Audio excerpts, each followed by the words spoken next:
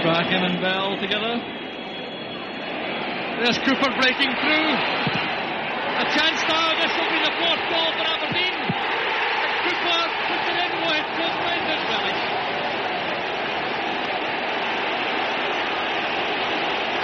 Well, suddenly it's become a rout. Of course, when things are going wrong against you, you don't get the breaks of the ball. Cooper in with Stewart. He didn't really know where the ball was, but he got the break, and as you say, it's a schoolboy's dream, being able to take your time, knowing that really all you got to do is crack it into the back of the net.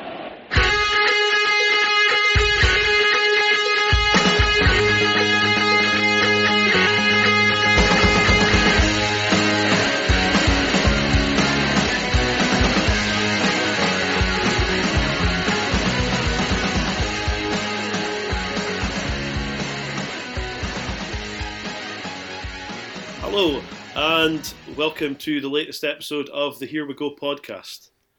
Well, there's only one topic going to be on the schedule tonight, and I think you can all guess what that is.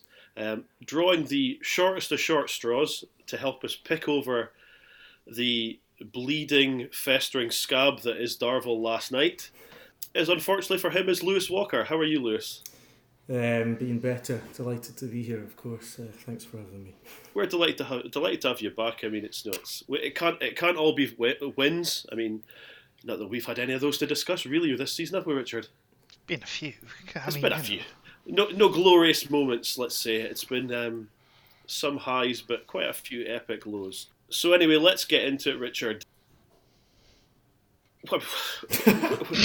You know what? Where do we start? You know, I've got stuff written down here, Richard. But you know what? I honestly, Richard, feel like just saying to you, you were at the game last night. I know you were 3.5 hours in the car getting home. You must have been scribbling stuff down on the way home. I wouldn't go that far. No, I spent a long part of my journey home actually blocking Huns on Twitter, which is quite therapeutic, it has to be said.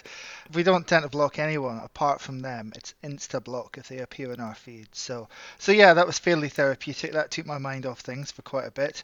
I tell you what, you know when I know that we're officially in crisis mode, full on cracked club crests in the papers and things, it's when a heap of requests come in for us to give the fans' view of the Dons on mainstream shows.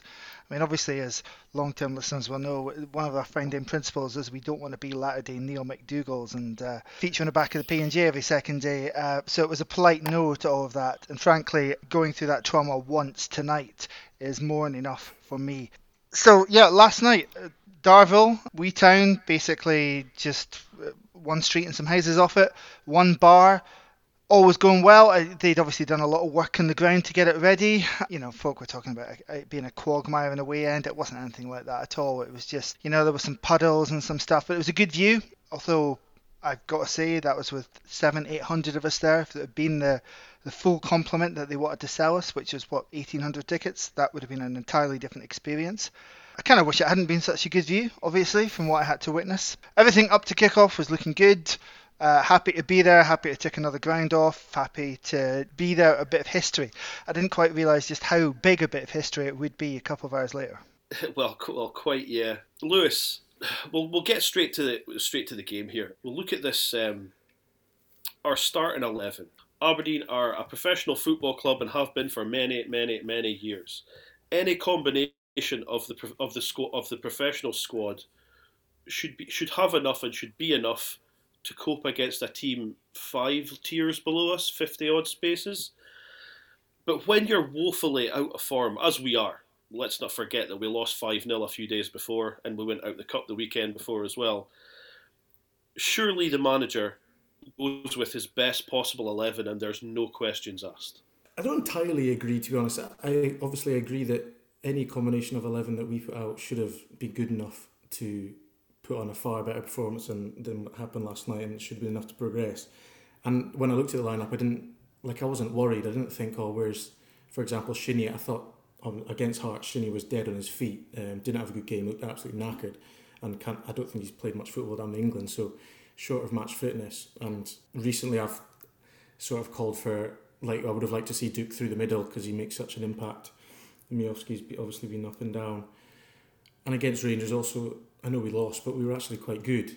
With hindsight, yeah, maybe we should be playing our absolute best 11. But at the same time, it's a long season. Games have come thick and fast since the World Cup. You have to rotate sometimes.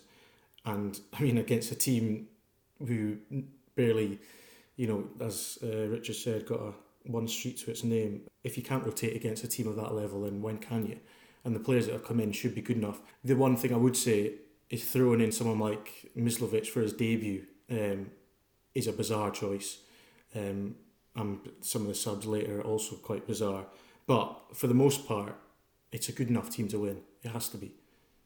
Wouldn't you also expect some rotation off the back of a 5-0 defeat? Not rotation, changes. Wouldn't you expect there to be a reaction to that? It's all very well saying that a certain 11 is what the fans believe is the best side, but right now with the squad we have, none of our options seem like great ones. There are question marks over virtually every person in that squad, and of course it remains a crucially comically imbalanced one as well. There's definitely question marks over what happened once the game unfolded, but in terms of the starting 11, I don't really have any huge concern over that. Earlier in the game, Ryan Duncan was really lively. I've said on here before, Richard, that I'd like to see lots of him. He was probably the only kind of bright spark that came out of the game, but he even then drifted out of the game as well.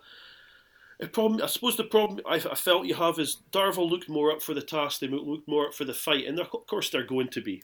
It was a massive ask for them. It's a massive scalp. They had nothing to lose there and everything to win. That's what we said when we did the podcast last week. For so many of our team, for them to be, is it naivety from our team that we just seem to not take the battle to them at all?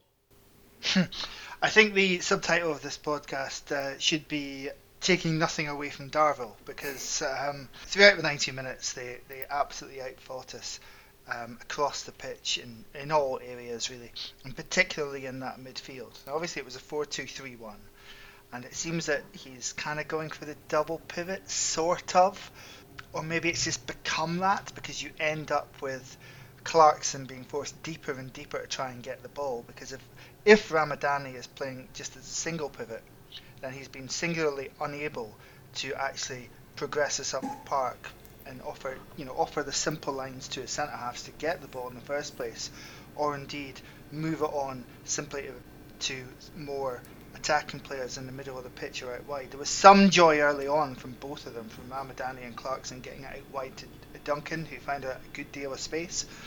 For some reason, Matty Kennedy on the other side wasn't able to find anything like the same amount of space. And yeah, opening 10 minutes, it looked encouraging for Ryan down that side. One into the side netting, one where you couldn't get the curl across the goal. Question marks perhaps over whether he took the right options. But yeah, the first 10-15 minutes were looking okay. But there were some worrying signs in midfield.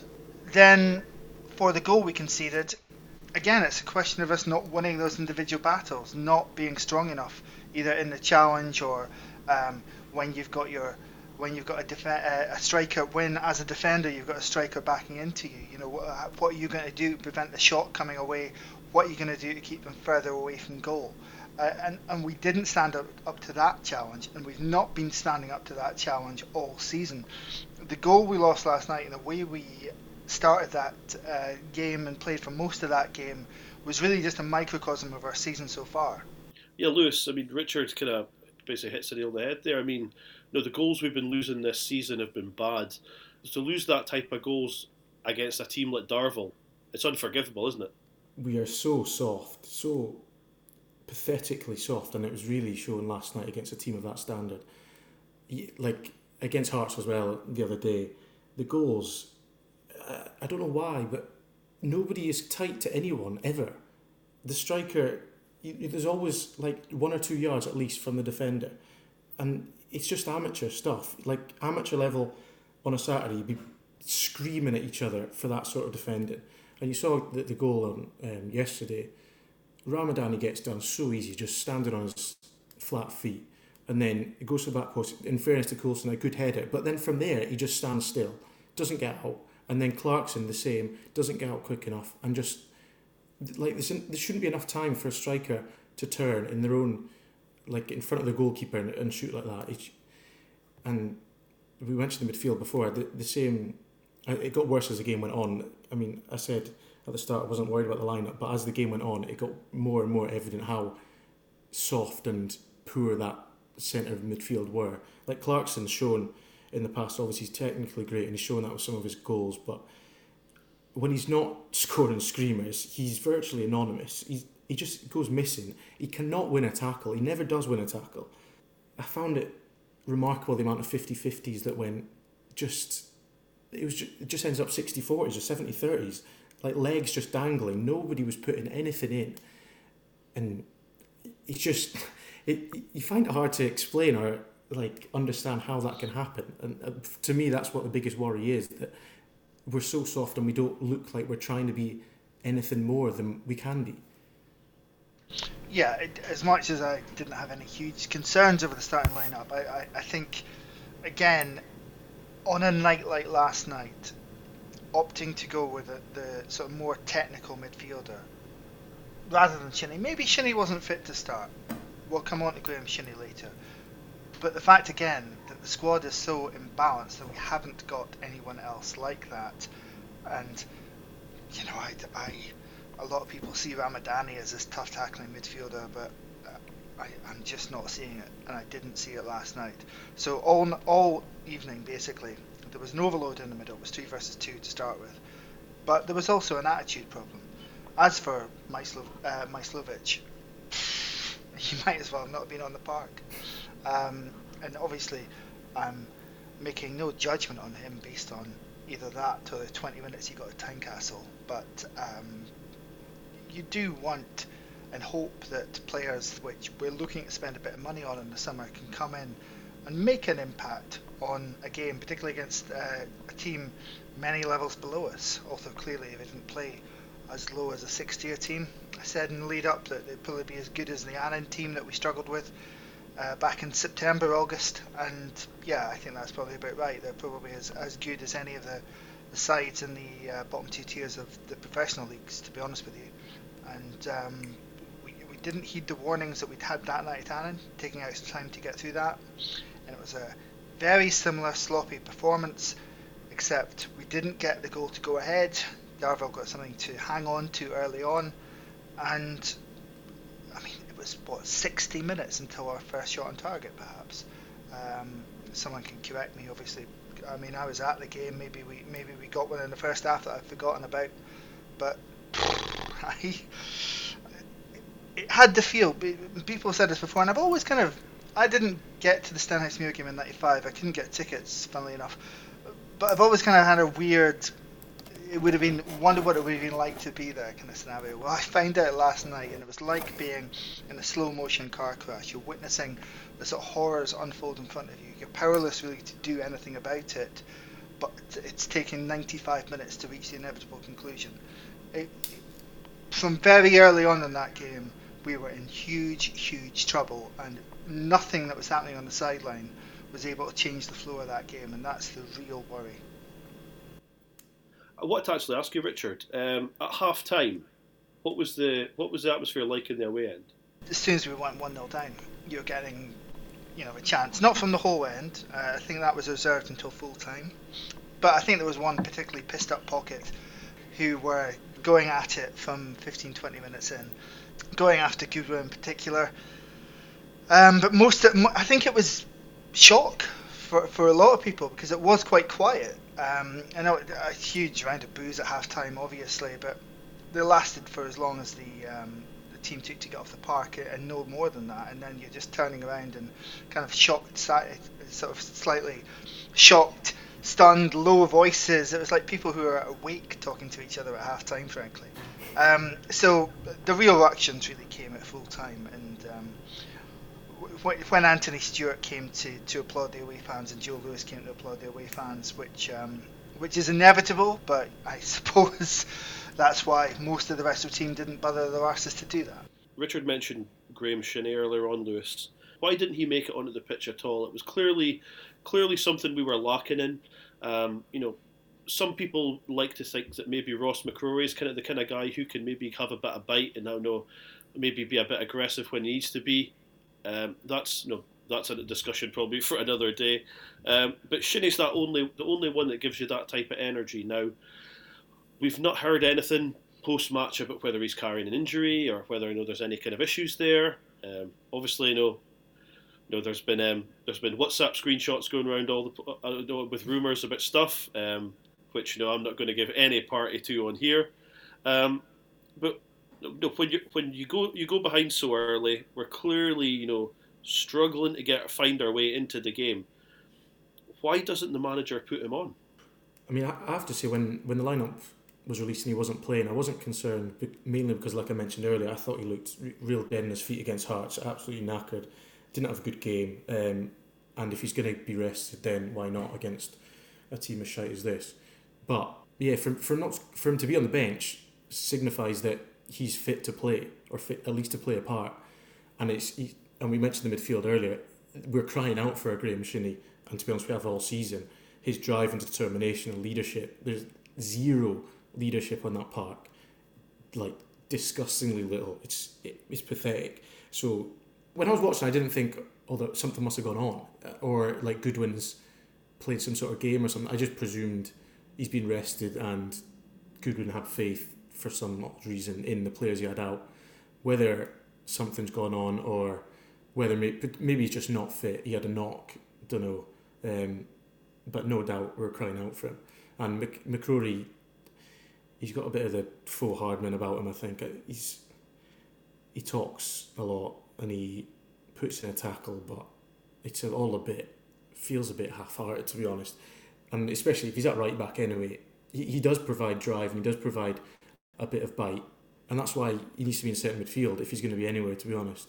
He can't do it from right back, and he's hopeless as centre back as a defender. So yeah, I don't know what's going on with Shinnie. I hope and presume he's back in the lineup soon, and I hope we keep him on after his loan spell, because he is a player we desperately need, I think.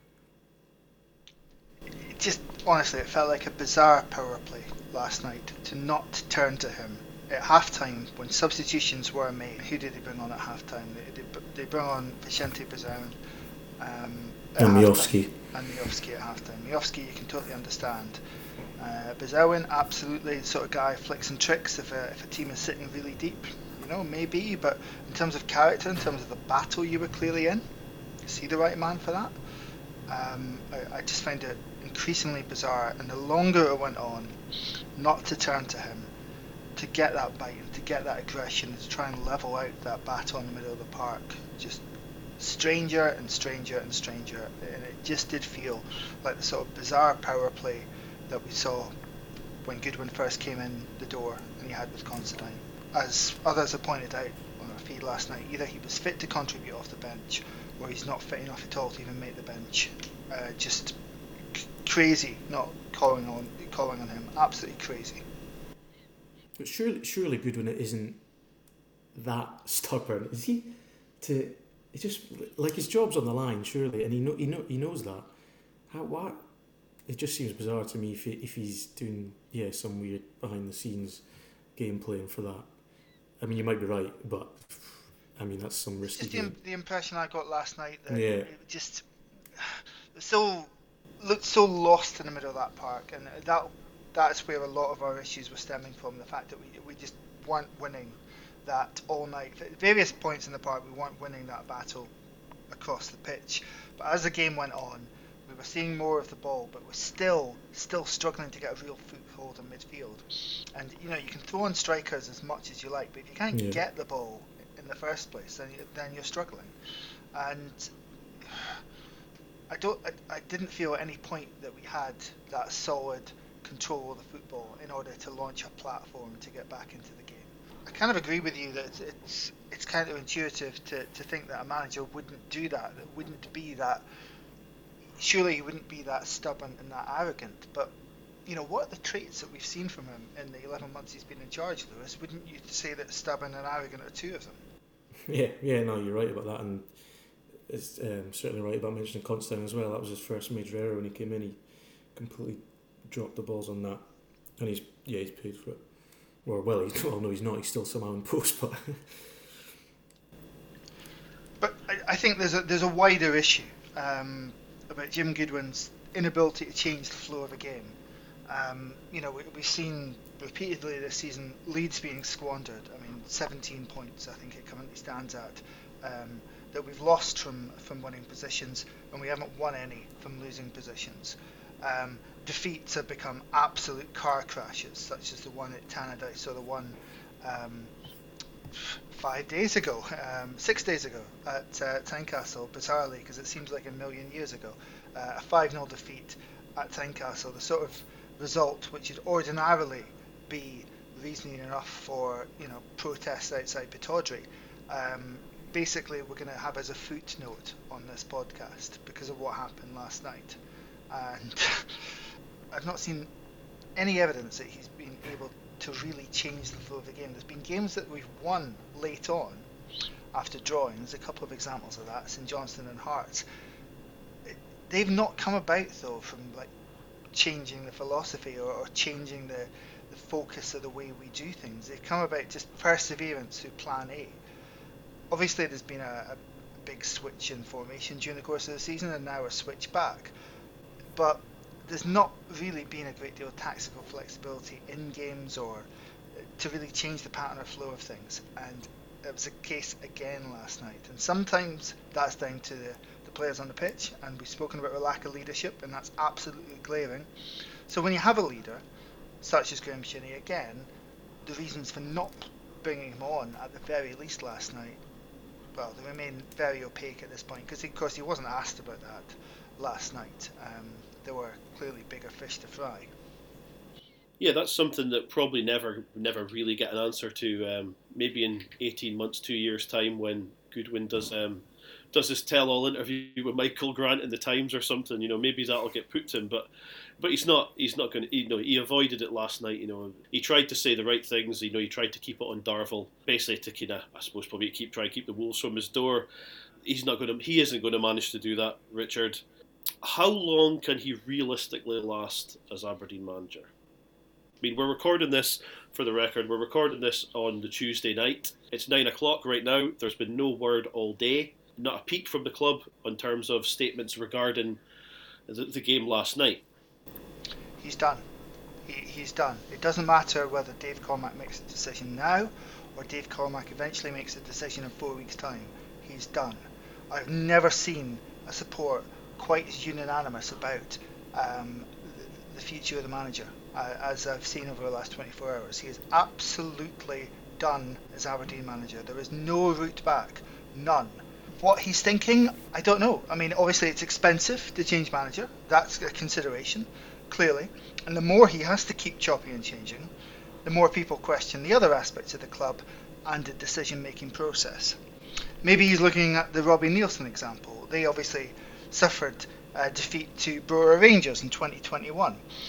However, there's no doubt in my mind that had fans been allowed in the stadium at that point, Robbie Neilson wouldn't have lasted as Hearts manager then as well, because that's the aspect that you have to consider. If he thought that full time last night in Darvel was poisonous, what's he going to be like at Easter Road from minute one? And yes, we can all try and back the team whilst the match is going on. I hope that is the case, whatever the managerial situation.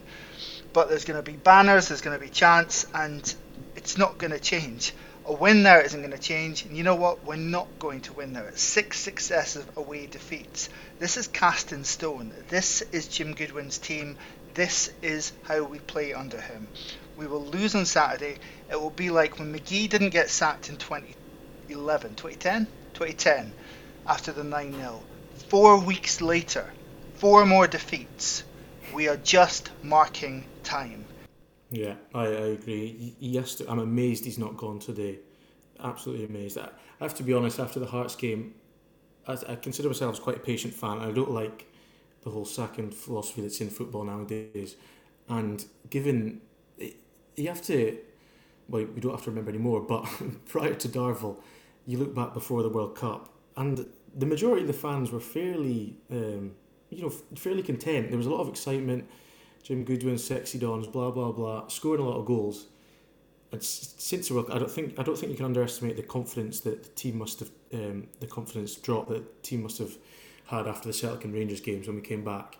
But even after the Hearts game, I thought, just maybe he has a little bit more time. We can get new players in the window and he can survive. But after the game yesterday, he has to go. A club as big as Aberdeen cannot accept a defeat to a team like that in a level they are, and for the manager to keep his job. And the longer it goes, the more ridiculous it gets. It's just delaying the inevitable, and it's just pointless. I don't understand. Cormac obviously has to dip into his pockets again. Regrettably, he's not going to want to do it, but it has to be done, and there's no point delaying at all. It'll be toxic against Hibs. If he somehow manages to survive after that, it's going to be horrendous. I think it's Wednesday after, we got St Mirren at home, I think it is.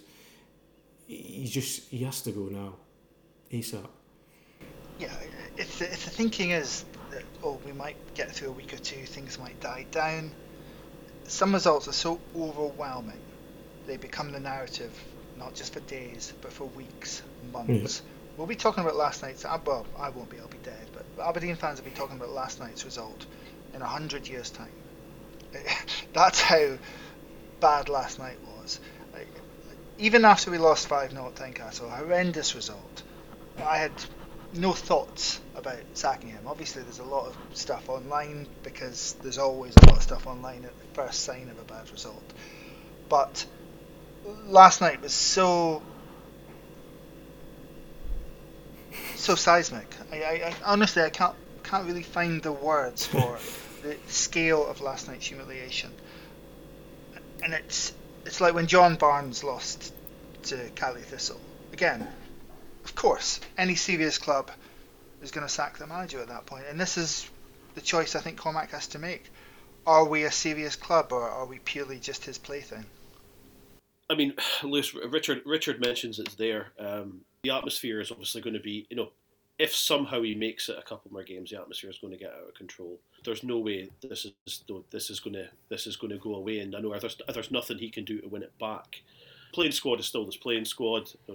There's obviously going to be, it'll probably be, but if when he's gotten rid of it, it'll be Barry Robson that takes over, I imagine. Yeah, until whoever comes in is appointed, which I would imagine it'll be. Can I just jump in there, because there's a name which I'm staggered hasn't been on the early bookmaker lists, and it's a man who got to the final interview stage when Stephen Glass was appointed, and we can have our own discussions about whether there was ever any chance of that being anyone else other than Stephen Glass. But it's Danny Cowley, who's currently out of work, just been sacked by Portsmouth. Clearly his stock now is not as high as it was back then. He's had a couple of failures, but there will be options that will appeal who are available right now. Clearly, if we want to take our time, if we want to do something more ambitious, and if we want to try and get hold of someone who might be under contract right now and might become available in the summer, then Barry Robson's a perfectly reasonable choice. But to suggest that just because in the rather tiresome Scottish market there's no attractive proposition that we don't make a move now, or we don't make a full-time move now, I think that's wrong. The longer it goes, the less sense it makes. We've got a week for the transfer window. Just like he simply cannot survive this, and he will not survive it, like we've already said. But why delay? It makes zero sense to me whatsoever. You need a new man. Well, you need anyone else in. There's nothing has told us that we're going to go to Hibs and get a result away from home. Like you said earlier, Richard, there's basically no chance of that. Why even persist until then if that's what they're looking like they might do? It just makes no sense. But yeah, overall, generally speaking, I completely agree with you, Lewis. I as I say, even after the 5-0, I wasn't looking for heads to roll. It was a horrendous result, and I'd hoped it would be taken as a bit of a wake-up call. And it was one of those ridiculous games where we actually looked okay box to box. Yeah. I think if that disallowed goal had been given towards the end, we would have outscored them an XG, which is obviously meaningless, but I think it gives some indication of how the flow of the game went. And we know we're very weak at the back. That coupled with times when we stop scoring, that's a recipe for disaster, obviously. But as I say, last night, so big, so massive for this club. It has happened before, but the last time it happened, when we lost our non-league team, 1905. 1905. That's the sort of level of history we're dealing with here. You look down those lists of great Scottish Cup upsets, so the vast majority of them are league clubs to league clubs. Some of them are even clubs in the same league. Like on that list, there's a list I read earlier which was Hamilton winning at Ibrox. It was a shock, sure, but they were in the same league. Whereas now you're looking at a team 5 levels below, and again, spoken about how for Darvel that's a slightly false position. The backing they've got, the players they've got available, I'm sure they would hold their own in League 1, League 2 of the professional leagues. And whilst we have a pyramid system and that's good, it's still restricting the flow upwards. This looks like a place maybe Fraserburgh knocking out Dundee in 1959 or 1960, and Berwick, although they were a league team, beating Rangers in 67. I think those are your two competitors in the history of the Scottish Cup for a result such as last night. This is what happened to other clubs. It didn't happen to us. The joy and amusement that we got from Hearts losing to Brora that night. And I suppose everything comes around to hit you in the arse eventually. But I'd rather not have been there when it happened. Yeah, I mean, that's the thing is that as a supporter, one of the things, Richard, obviously that hurts is the fact is the club has been reduced to a national laughingstock today. If you've had the radio on, Talk Sport have had Talk Sport, for fuck's sake, have been talking about Scottish football. This is the only time that we'll get mentioned on Talk Sport this season. It's the only time the Guardian will ever have us. It's the only time that Six Music News will ever have us on. Yeah, Six Music. What was that? I was sitting at Six Music today, and they were talking about. So, I mean, this is, as you say, this is something that happens to other clubs. This will not be forgotten. This is as when we've laughed about. Until Hibs won the Scottish Cup after 100 and however many years it was. Now we're laughing at Dundee not having won it for God knows how long. It's never 33 years now. You have to be over 40 to remember us winning the Scottish Cup. Yeah. I grew up, and it's what we did at the end of the season. We went hand and won the Scottish Cup. That's just what we did. The only solace we will always have is that we did not let our club die. Exactly. Yeah. And one of the things that somebody it was actually somebody at work mentioned it to me today is like, just this is the sort of thing that's remembered not just in Scotland. It will be remembered. English supporters are going to remember this. It's still a thing that if you remember when Hereford beat Newcastle in like 1971 or something, people are still talking about that now. The last night's result doesn't go away. There's no washing away the shame of it. It's on the record, and it can't be gotten rid of. Yeah, it echoes through the ages, like Stenhousemuir did, and yeah. Aiken. It was only his second game in charge, so he didn't really get the blame for that. But if it had been someone who was a year into the job, you can guarantee it would have had the same eventual outcome that's going to befall Jim Goodwin. No, I was going to say I can only imagine the delays that they're working out some sort of compensation and what the money side of it is going to be. And in addition to if there's going to be other heads that are rolling and who it's going to be, or some sort of restructure or what, because, well, yeah, we've already said it. I mean, you just cannot survive it. Yeah, I mean, it's interesting you talk about structure because, as I said earlier, the longer this goes on and the more often they have to keep changing manager as well, the more the focus is on the structure and the process, to use a favourite Dave word. And obviously we've got a head of football operations, but we don't really have a true sporting director structure. Now, that would be when the head coach reports into the director of football, sporting director, or whatever you want to call it. We clearly don't have that right now. Clearly we have a situation where the head coach stroke manager is reporting directly to Dave Cormack, who has the authority and the wherewithal to hire or fire him. And Dave has the money to pay the piper. He's going to call the tune. So that's probably just how we have to like it or lump it. But this sort of hybrid we've ended up with, where, I mean, we don't have a CEO right now. We've got a chairman and owner acting as a CEO and manager reporting into him. It sets up conflicts of interest all over the place. We spoke to, I'll say a German football expert, but you know exactly who I spoke to.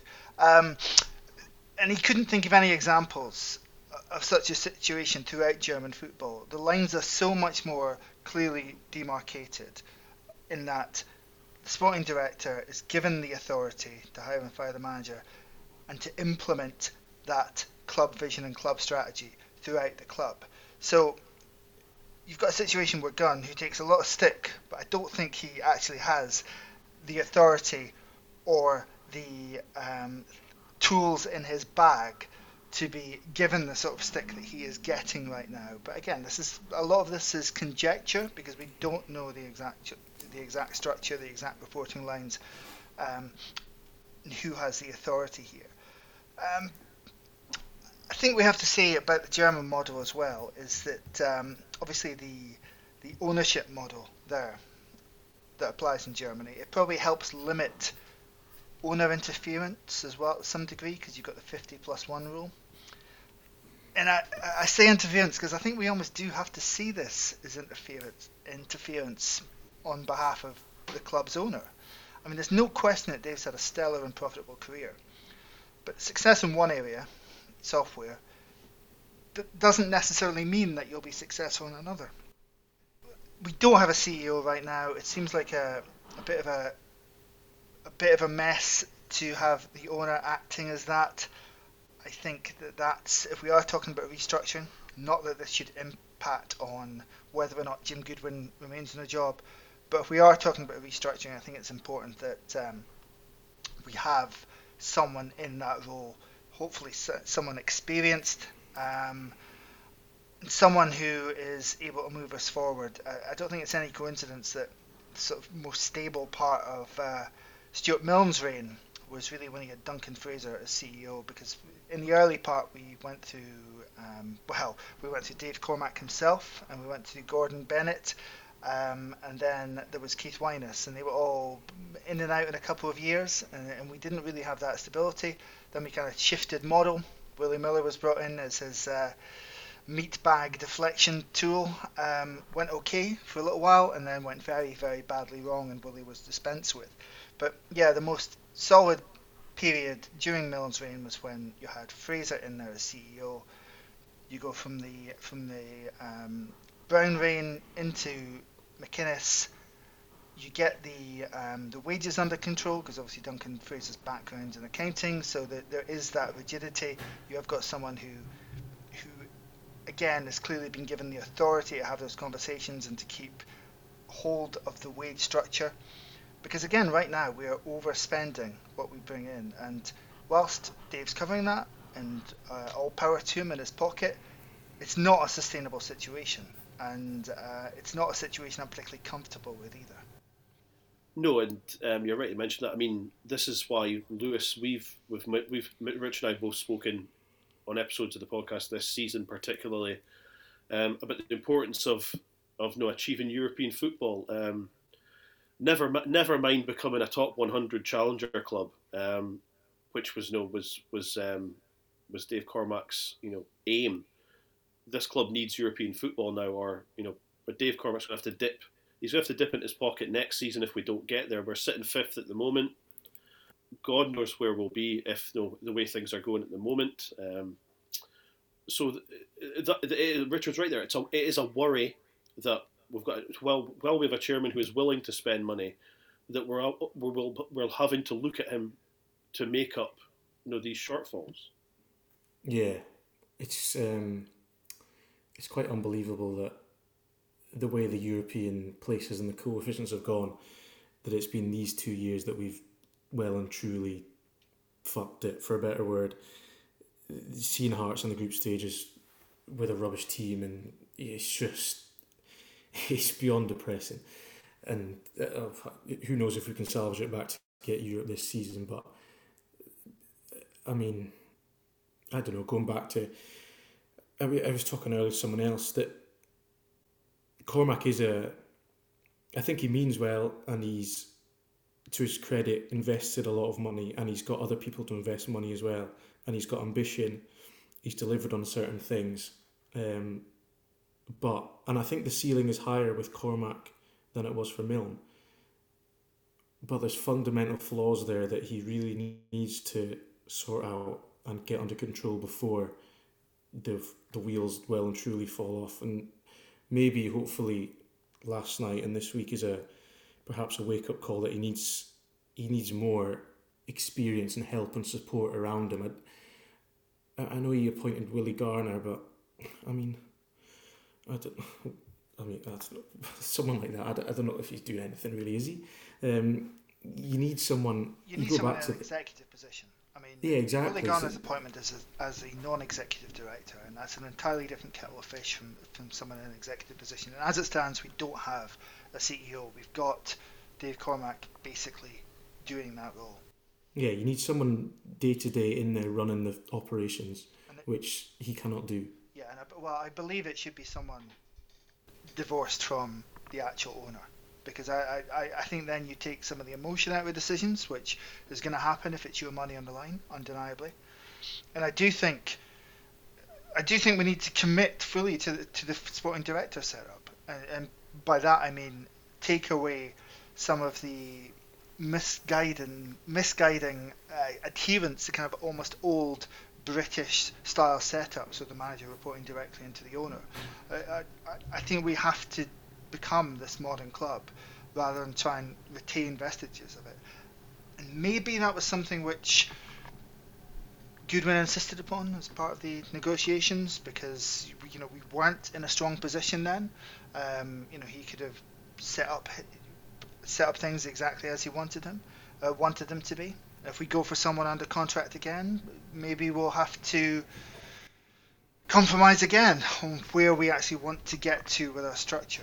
It's almost like he has to start all over again. Like, he got rid of McInnes, and remember the whole football strategy, and everything was changing. Director of football, a manager wanted to play a certain way, and it was going to go through all the youth teams. And then Glass, as anybody could guess, was a disaster. He didn't have the experience necessary, didn't work. Goodwin comes in, a totally different type of manager, has never been known for expansive football or, everything that we said we were going to do after punting McInnes. And now it's like we're back to square one again. The structure isn't working. We don't have this fluidity throughout the club. There's no pathway that we wanted. It just feels like we're back to square one. And whether he's going to change it or whether he's going to continue, who knows? But it's rather worrying. Yes, shall we refresh ourselves with the aims from that infamous sporting strategy document to inspire our supporters by winning through an exciting brand of football with intensity, pace and homegrown talent at its core to become a top UEFA 100 club? You wouldn't say that we're really hitting the mark with many of those. The football at home has been more exciting and certainly more goals than we've been used to seeing for a couple of years, absolutely. Intensity, pace, yeah, we've got some pacey players in the team. I'm not sure it's always directed correctly. Intensity, I suggest kind of elements of high press. We're not really doing that. The homegrown talent thing is interesting, because obviously these last two managers are the first ones who've had that remit directly on their KPI, so to speak, and they're the ones who have not managed to put out starting 11s, and in Goodwin's case is quite a lot of starting 11s without any homegrown player in them. And again, inevitably that was just a quirk that had built up over a number of years. And we're seeing on the fringes, we're seeing Ryan Duncan obviously get some minutes, and some of the other youngsters see some action, but we haven't gone for it in terms of imports this season, have we? And clearly it was going to take some time to bed in, to gel, but we're in January now, and you don't get that long in this league. You don't get that long in modern football for things to work or not work. You have to get things up and running quickly. In some respects, it might have been better if he'd struggled more in the first few weeks of the season and then come on to a game. There might have been a bit more tolerance as to what's happened lately. But to me, it's all on last night. It's all falls apart the Goodwin reign on last night. Yeah, the warning signs were there before, but for me they didn't amount to enough to merit a sacking. Last night on its own absolutely is. So Lewis, with that, now I'm not going to put you under pressure and say who should we replace him with. Richard's already suggested or mentioned the name of Danny Cowley. Now, you're a man of the world. You know, you'll have had plenty of WhatsApps where people have thrown a dart at a European map and came up with, I don't know, the Lillestrøm manager or something. So rather than putting you on the spot and asking you for a name, what's the most ridiculous suggestion you've heard in the last 24 hours for the next Aberdeen manager? I've got a good one actually here. Ole Gunnar Solskjaer. As if he's just managed the biggest club in the world for 3 years and would like a step down to Aberdeen. Yeah. But, I mean, I to be serious, I have no idea. I think Cormac, obviously Glass was an import, but, you know, it wasn't unknown, obviously. Goodwin, he's obviously been from the Scottish leagues. You just feel like Cormac is going to go abroad now because what else is he going to do? He's got to roll the dice, or he's going to think he has to roll the dice. That, and of course, there's no obvious Scottish candidates. I'm always unsure about English people, not English people in general, but coming up from the English football, you know, you look at Lee Johnson at Hibs, and Hibs have done it a few times with different managers. It just never seems to work, and I think there's some. But at the same time, a lot of fans, I think, a foreign will, you know, they won't be scared of Celtic or Rangers. They'll, you know, they're fresh to the league and they can beat anyone and have confidence about everyone. But the reality is, I've not a clue. I don't think anyone has a clue. But at the end of the day, it also doesn't matter because it doesn't change the fact that Goodwin has to go. Whether it's an interim, whether it's, I don't know who, but it can't be Goodwin. I don't know who it's going to be. But yeah, that's something we've heard before, isn't it, Richard? That, you know, it was the right thing to get rid of the manager. It doesn't matter who it was that replaced him.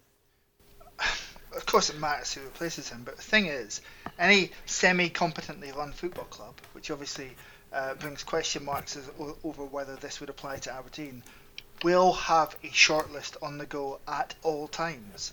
You know, we put the spotlight back on Stephen Gunn's position, and again, we don't know fully what his roles and responsibilities are, but it should be a sporting director's role, certainly, to have at all times an updated list of who is going to step in should your manager go for any reason, whether that be catastrophic cup defeat to non-league team or because he gets poached by a bigger side. That should always be on the go. It should always be getting updated. It's like almost your risk register at work. You ignore it at your peril.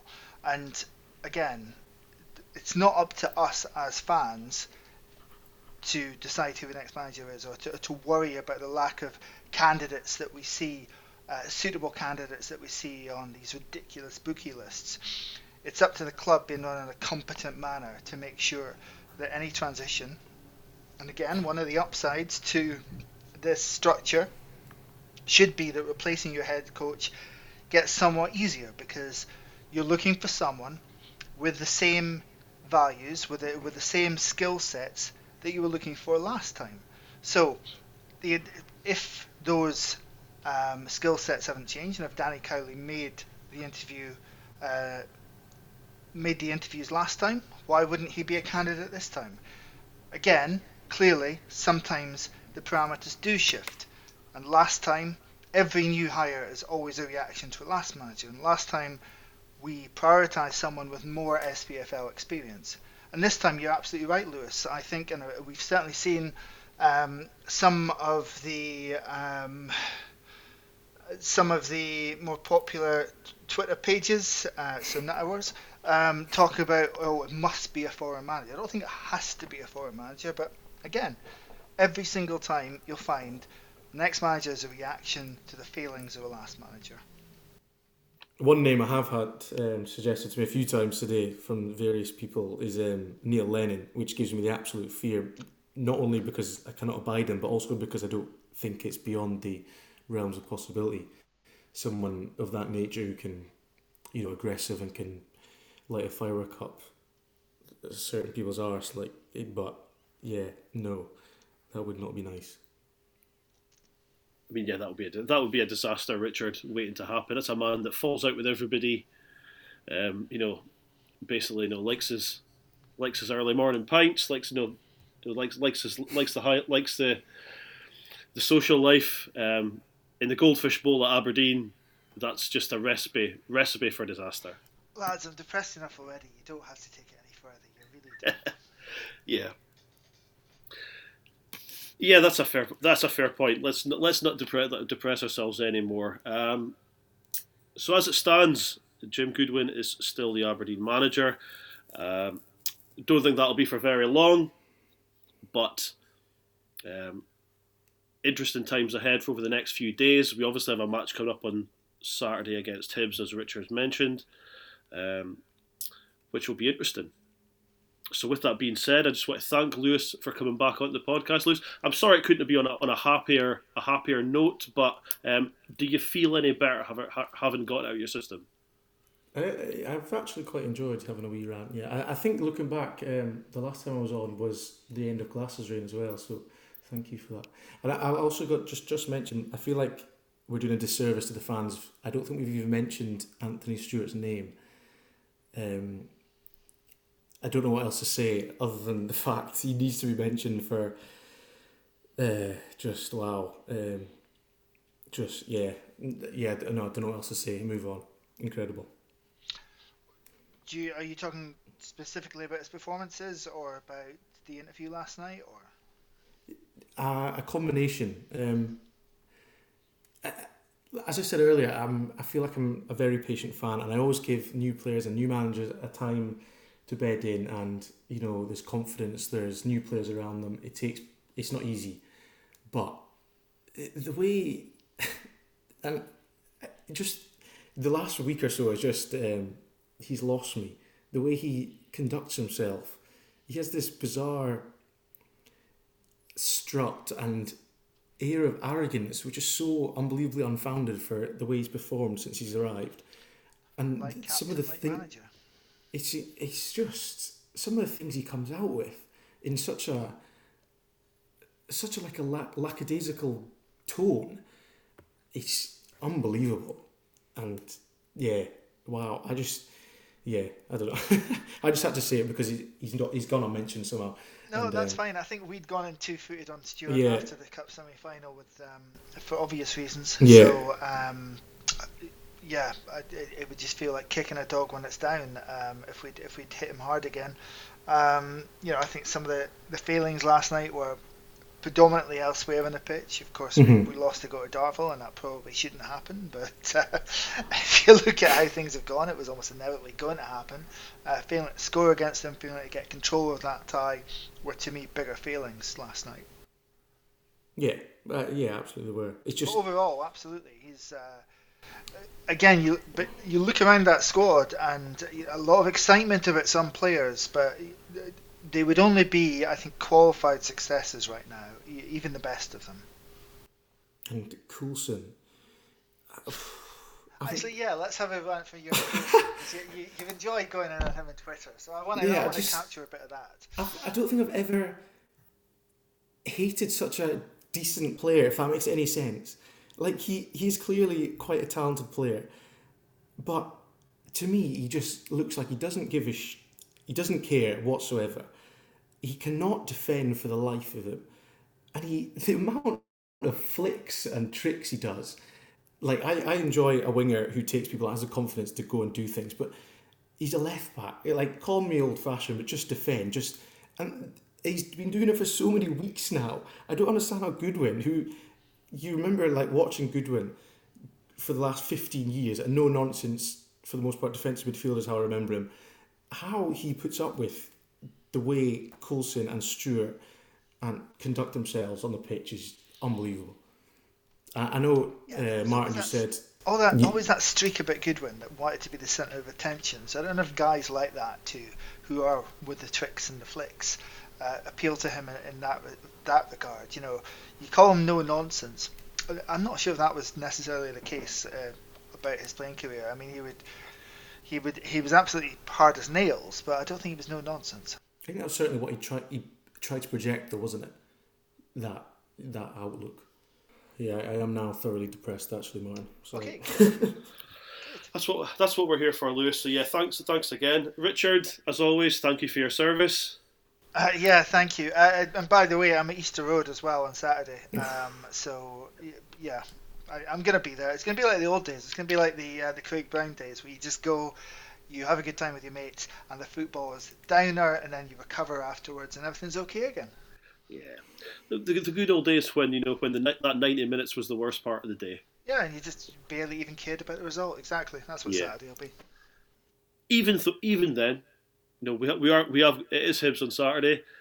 This podcast will probably be out of date by about 11 o'clock tomorrow morning, and we'll do one of our hastily rushed debriefs, Richard, tomorrow night. Oh, but they are. They're going to announce it tonight, aren't they? At like 10:30. In which case. Yeah. But until we speak to you again with the debrief tomorrow morning or whatever, it's been a pleasure. It's been a pleasure, guys. And until next time, come on, you Reds.